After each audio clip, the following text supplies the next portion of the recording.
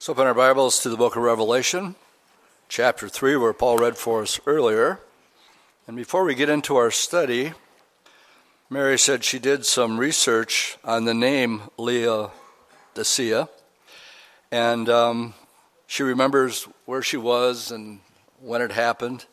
Well, I did the same thing this week. I wanted background information on the history of Laodicea, so I started doing some research. Well, if you are with us, again, I really want to encourage you to get involved with Wednesday evening so you can see how directly the book of Revelation and the book of Daniel come together. And if you were here last Wednesday evening, we were in Daniel chapter 8. We were studying the two kingdoms of the Medo-Persian Empire being replaced by the Grecian Alexander the Great.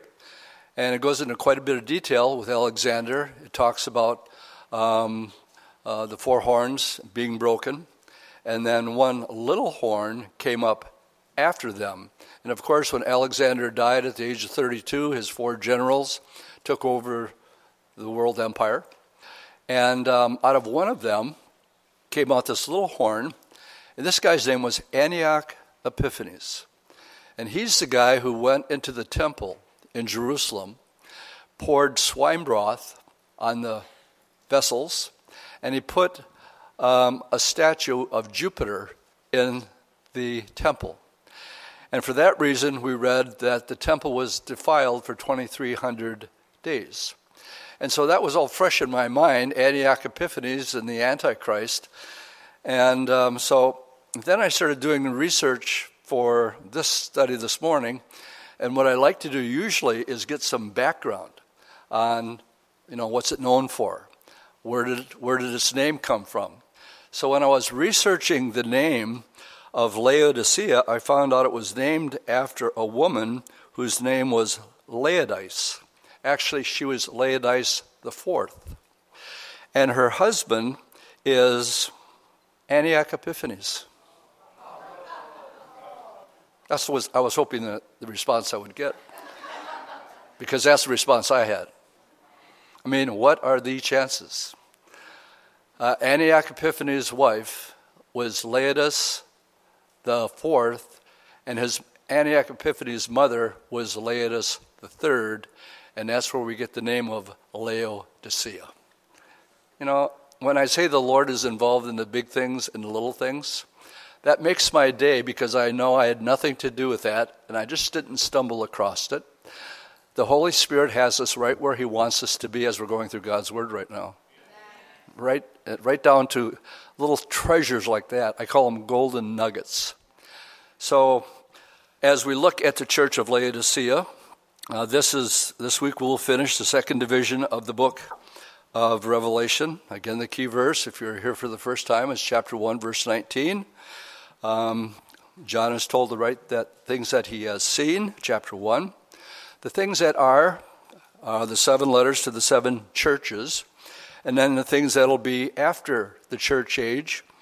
And we're going to take a little break because between the second and third division, and next Sunday I have something very special that I want to share, where we'll be sharing what I believe is inclusive evidence of what's really happening, that Mary did a good job along with Russ Miller this morning. But let's go to the last church, the introduction. Laodicea was a place of great wealth of commerce and of Greek culture. It was a place of science and literature. It boasted an excellent medical school, which again was very primitive and actually very heathen. Laodicea was also the center of industry with extensive banking operations. Cicero held court here. It is said that he brought notes here to be cashed in this city. Jupiter, or Zeus, was the object of worship in Laodicea. Now, the seven churches, every one of them, the Lord would choose a different title of himself to describe the condition of that particular church.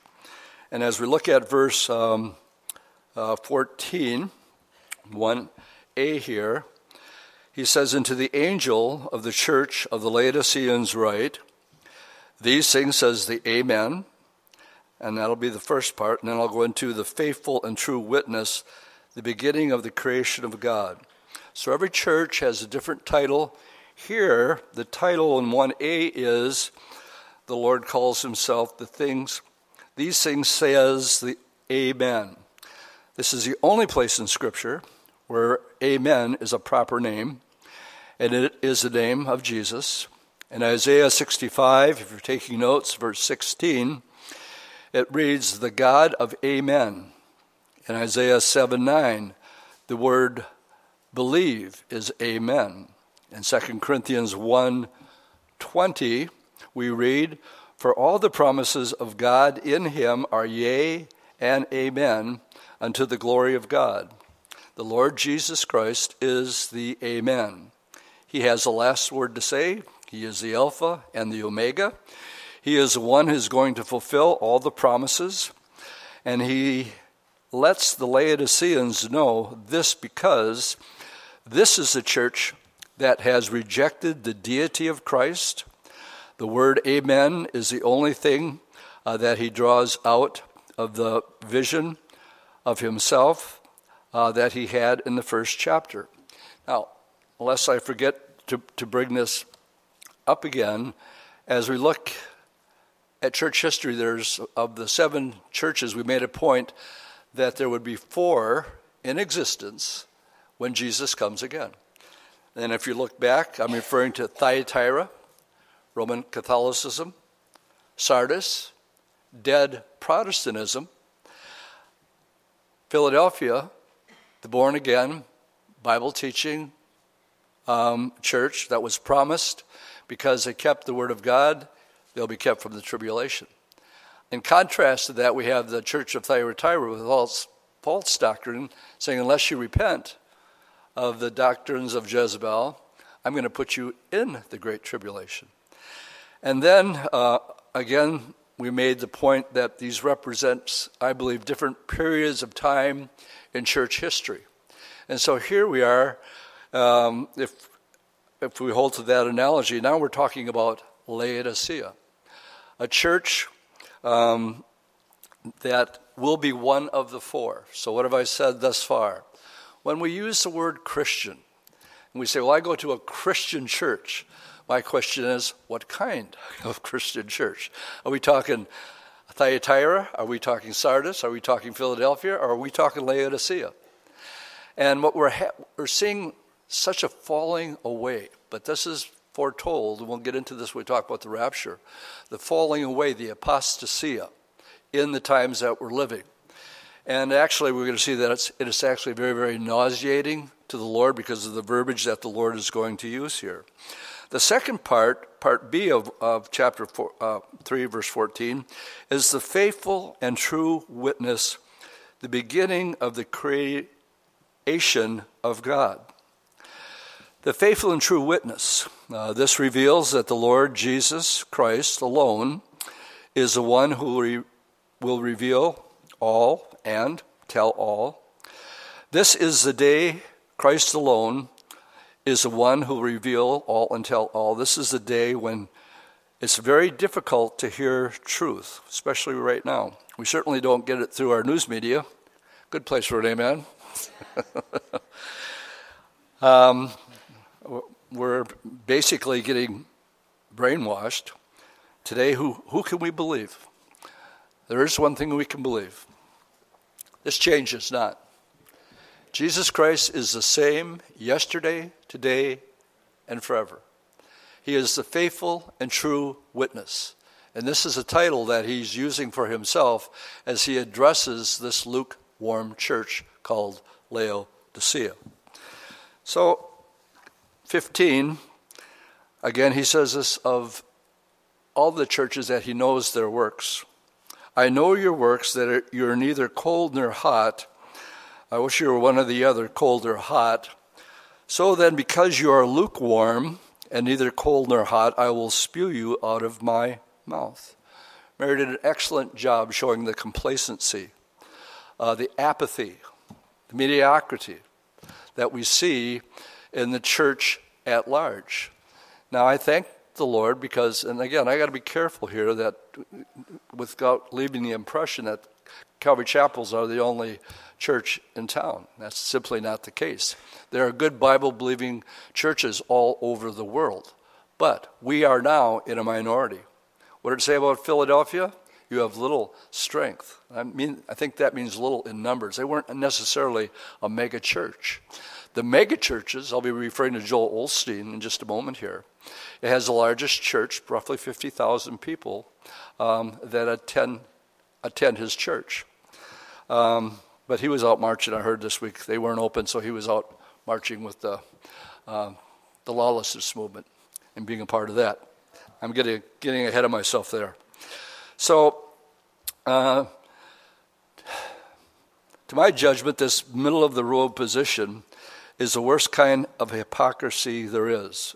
2 Timothy 3:5 tells us they have a form of godliness, but they deny the power thereof. From such turn away. Just turn away from them. This is a condition of much of the church today, unfortunately. It is a condition of a great many so-called fundamental conservative churches. But thank the Lord, there are many who have not come under this classification. But the thing that is absolutely startling and frightening and fearful is that he says, I will spew you out of my mouth. In other words, I will vomit you out of my mouth.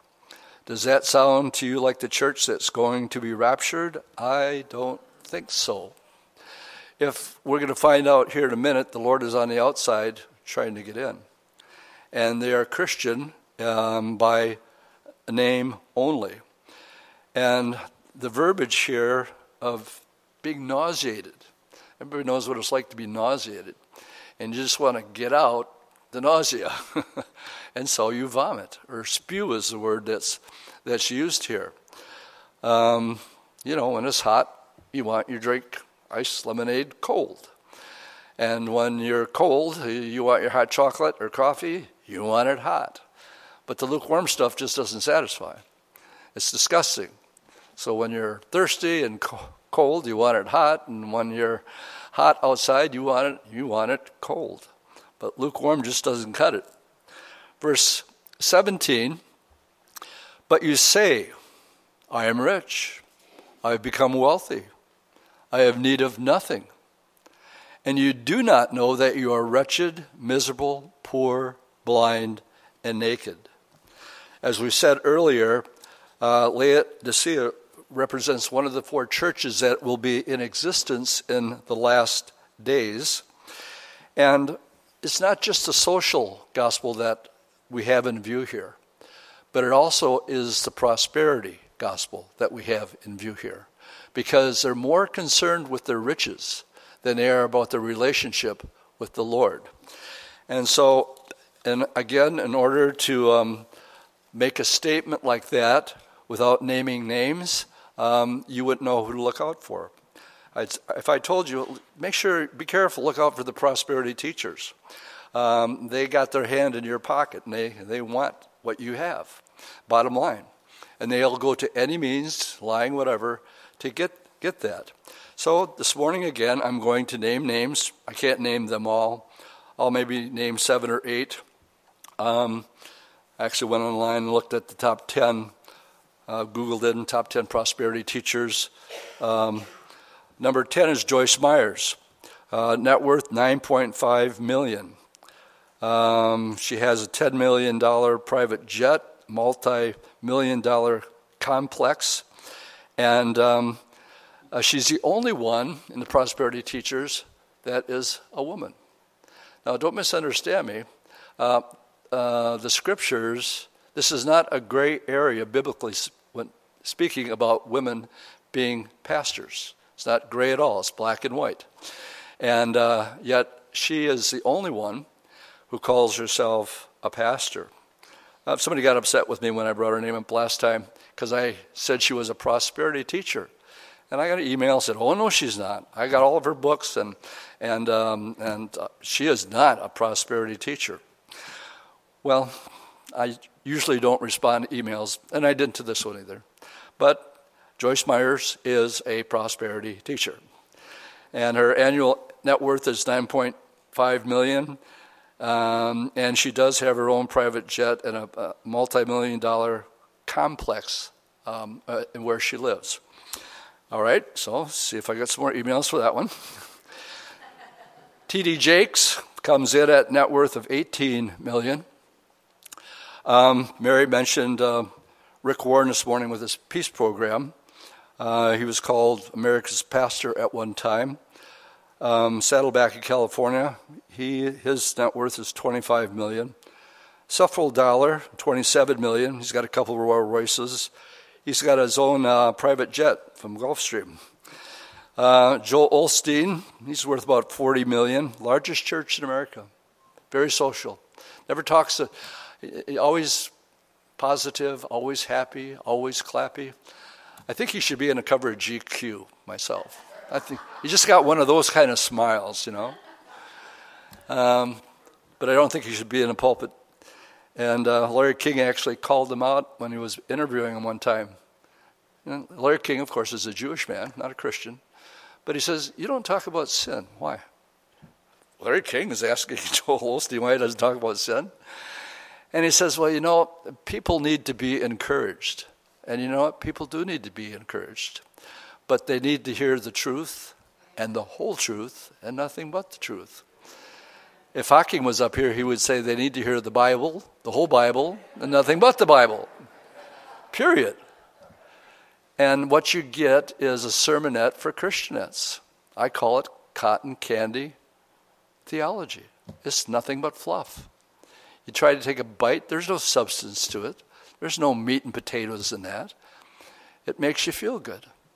And again, there's a difference between conviction and condemnation. You know, there's people out there that'll try to pour condemnation on you. That's wrong. That's the Holy Spirit's job. My job is just to teach the Bible chapter by chapter and verse by verse and trust that the Holy Spirit is able to speak to people's hearts and that He will minister to you. Well, I need to change this or I need to stop doing that. Oh, yeah, but the Lord will do that in His time. But to get up here and preach against smoking cigarettes, you're not going to hear me do it. One guy was smoking cigarettes after a service, and one of our elders at the time went outside and looked at him and said, you know what the Bible says about smoking cigarettes, don't you? He goes, no, I don't. He goes, nothing. He was looking for the condemnation. Instead, you know, the guy was wise enough to say, don't worry about it. You know, if that's an issue that the Lord wants to deal with, He'll deal with it. And I'm not going to try to play Holy Spirit in these areas. Matter of fact, the Bible says just the opposite. We're not to judge in eat or drink. That's the Lord's job. And that's what the Scriptures teach on that. I'm getting out of my notes. I left off with Benny Hinn. No, I'm coming up to Benny Hinn. He's next at $60 million. Pat Robertson, $100 million. And the one who is the wealthiest, and we really can't pin down, but the best we can find out is somewhere between $300 and $750 million. That is worth. The Church of Laodicea, we call that the word faith movement. Word faith means there's power in your words. So don't ever make a negative confession because it'll come to pass. Well, it's not biblical. I'll give you one example. We were in men's prayer and we're reading Saul chasing David. And one time David made a negative confession. Saul almost had him. And he says, I know this day that I will die by the hand of Saul. That is a negative confession. And it did not come to pass. And to say that makes you God and God Santa Claus. Because what you say is what you get. So be careful what you say. Well, that is basically the prosperity teacher's word faith. There's power in your words. So, sow your seed of faith money here. And God will bring it back to you, He says, 100-fold. And this personally bothers me because It has turned so many thinking people away from the Jesus of the Bible. They can see through this. I mean, the high school kids can turn on TV and watch these guys and go, Dad, are you really buying this stuff? Don't you see that he just wants your money? And gullible. Talk about being gullible. You know what my dad says to people with the word gullible? This is me being a Deauville this morning, but I blame my dad for it. If he feels somebody's being gullible, he'll go up to him and say, do you know that the word gullible isn't in the dictionary? And the person will go, it's not?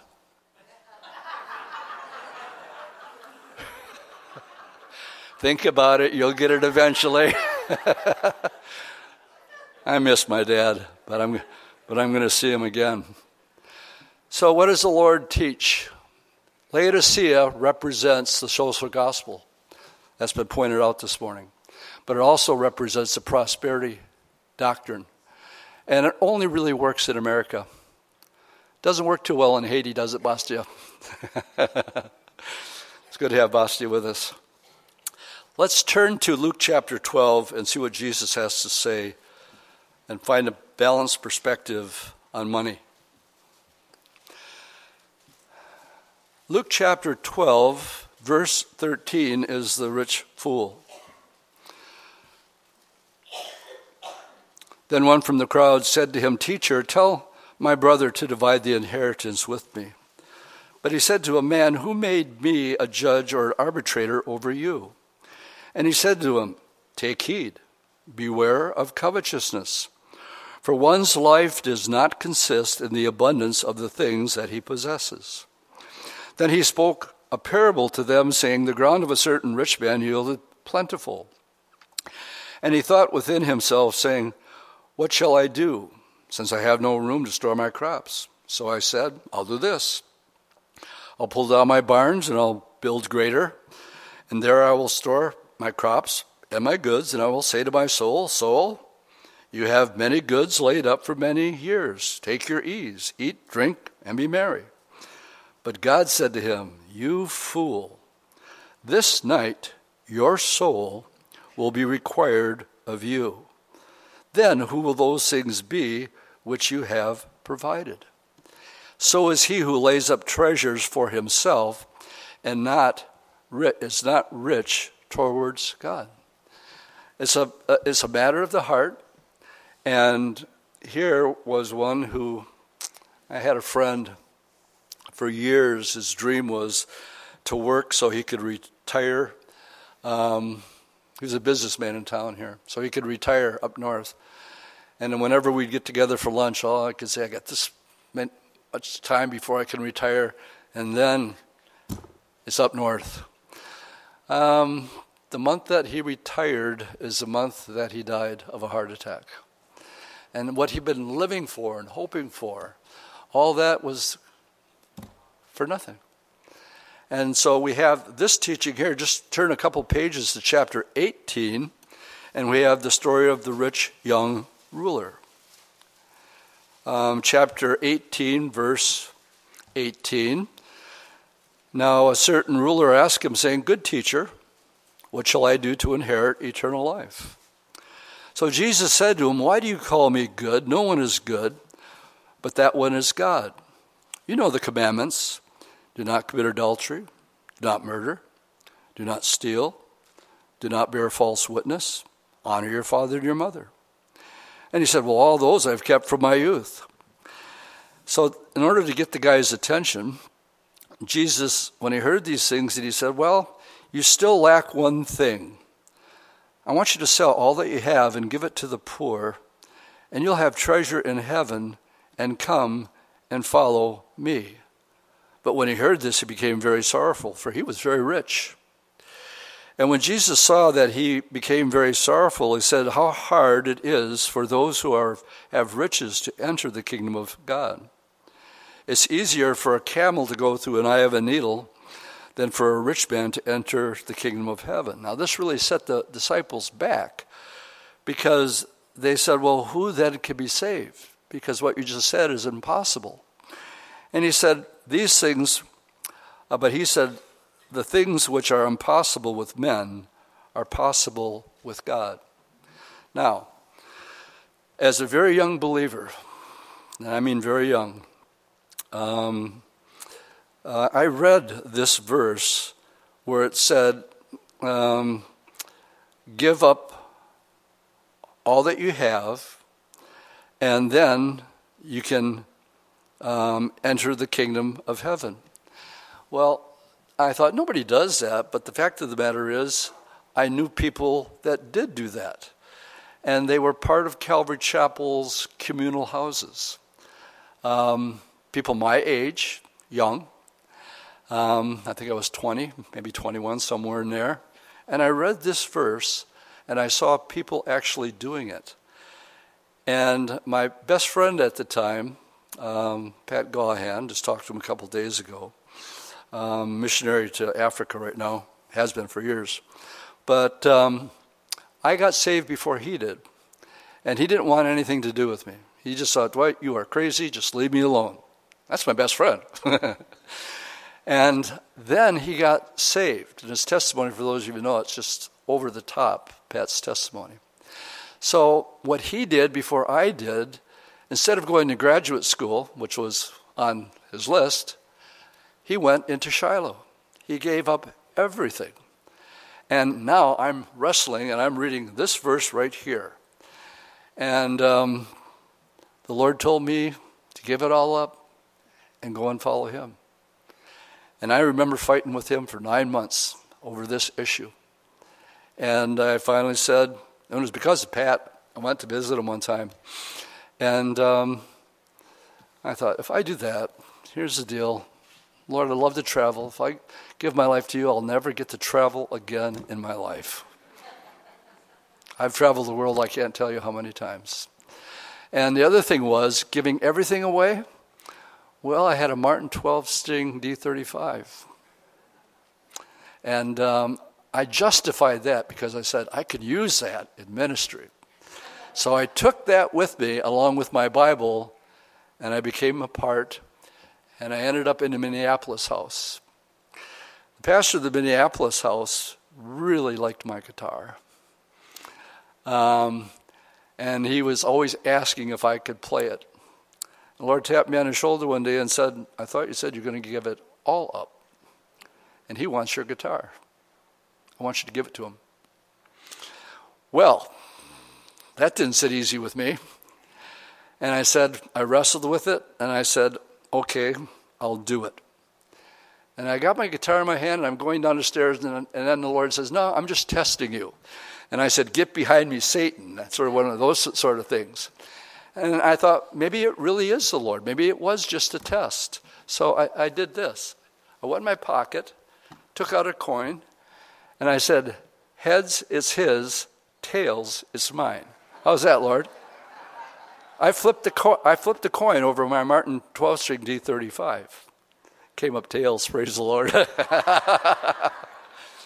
And I have it till this day. And that's a true story about wrestling with this verse. It's more of an attitude of the heart. Are you a steward over the things that God has given to you?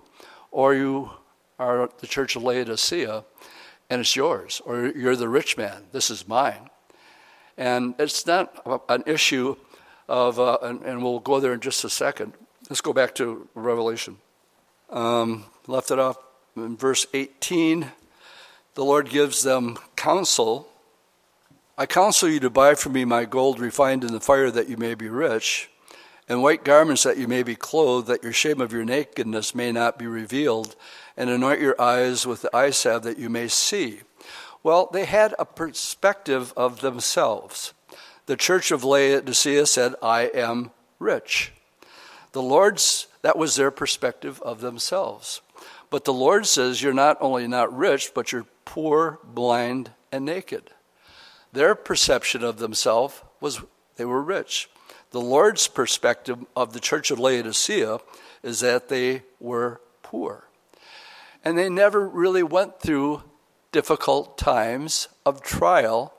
That's a necessary part of being a Christian. Good place for an amen. trials and chastising are a necessary part of the Christian life. And here the Lord says to them in 18, he talks about being refined in the fire. Let's go to verse 18.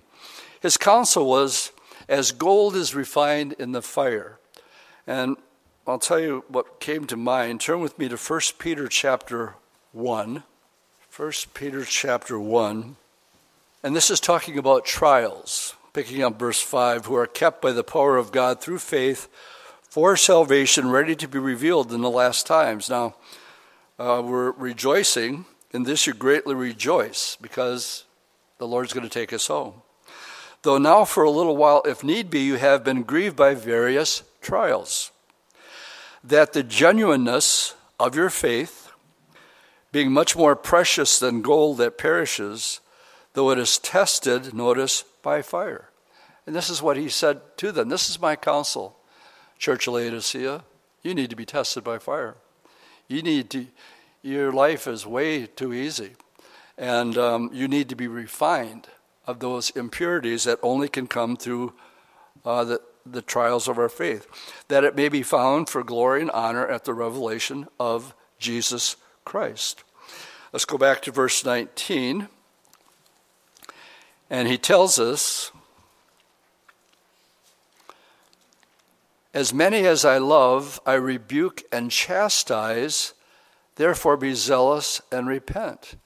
He wants them to repent of their self-sufficiency and their wealth being put above the Lord. So he gives them the instruction to be chastised. Turn with me to Hebrews chapter 12. In Hebrews 12, we have, picking it up in verse 5, the importance of chastising. And have you forgotten the exhortation which speaks to you as sons? My son, do not despise the chastising of the Lord, nor be discouraged when you are rebuked by him. For whom the Lord loves, he chastens, and he scourges every son whom he receives. Now, if you endure the chastising, God deals with you as a son. For what son is there whom a father does not chastise? But if you're without chastising, Laodicea, of which all have become partakers, then you are illegitimate and not sons. The church of Laodicea was Christian in name only. They were without chastising. Furthermore, we've had human fathers who corrected us, and we paid them respect. Shall we not much more readily be in subjection to the Father of spirits and live? For indeed, he for a few days chastised us as seemed best to them, but he for our profit, that we may be partakers of his holiness. And over time, in going through the trials, the cleansing that the Lord wants to do, he does in his own way and time. Now note, chastening seems to be joyful for the present, but grievous nevertheless. Afterward it yields a peaceable fruit of righteousness, notice, who have been trained by it.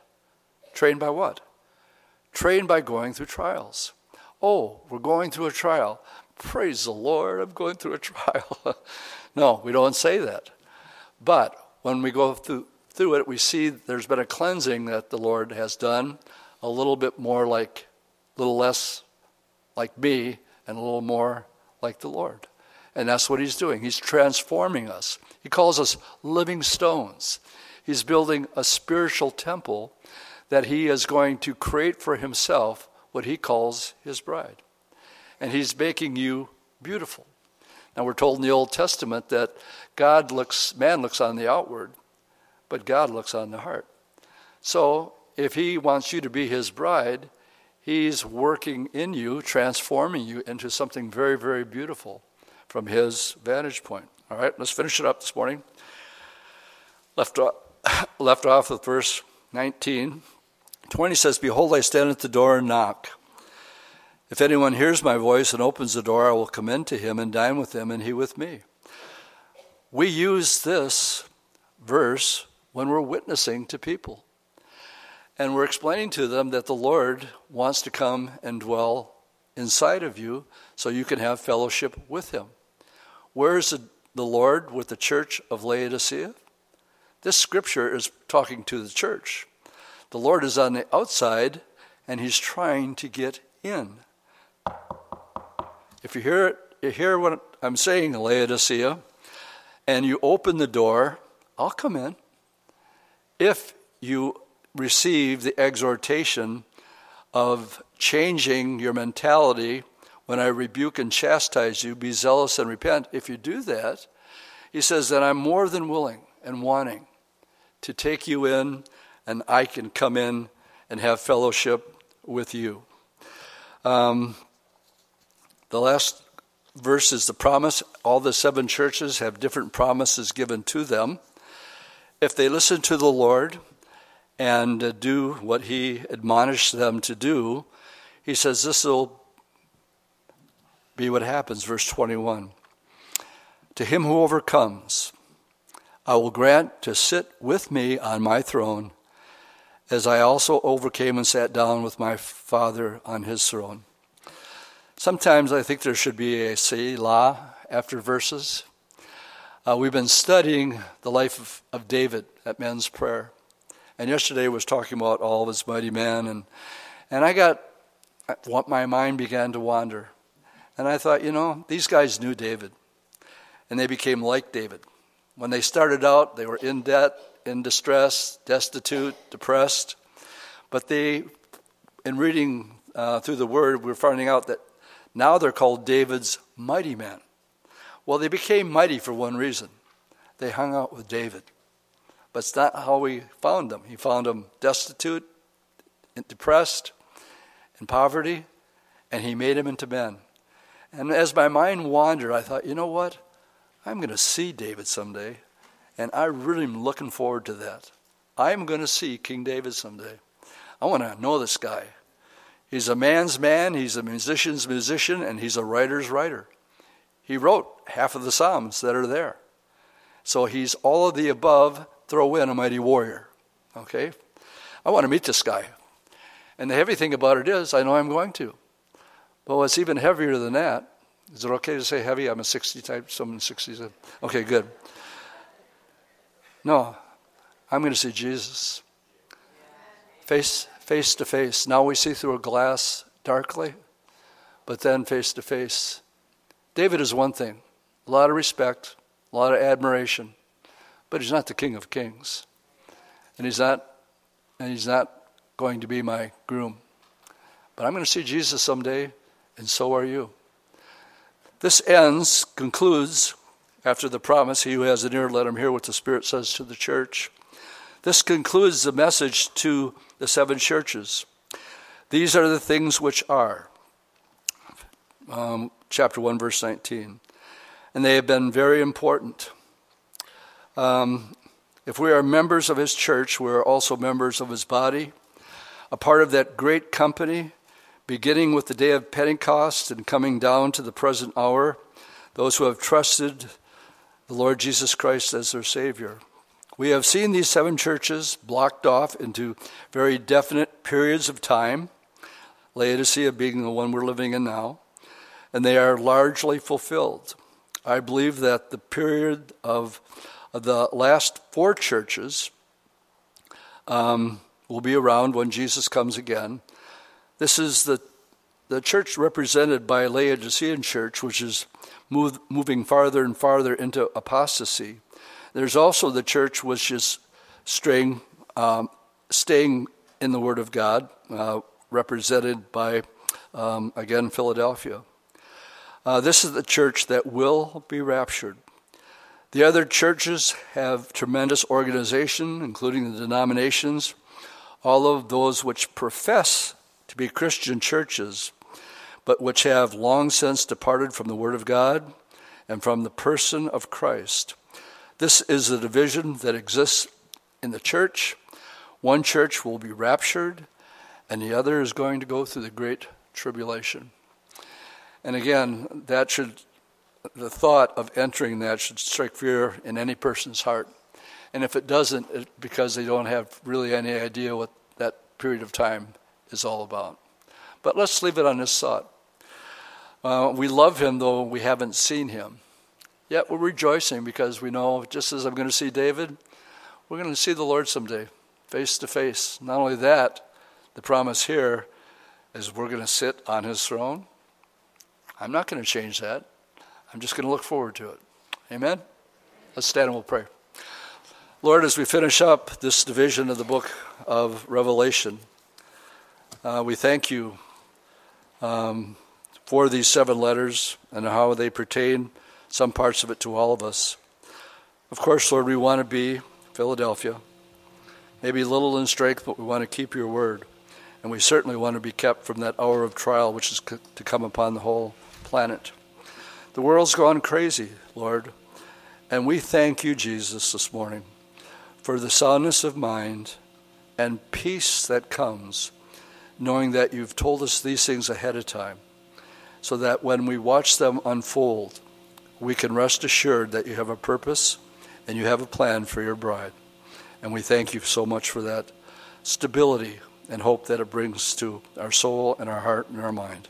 In Jesus' name, amen.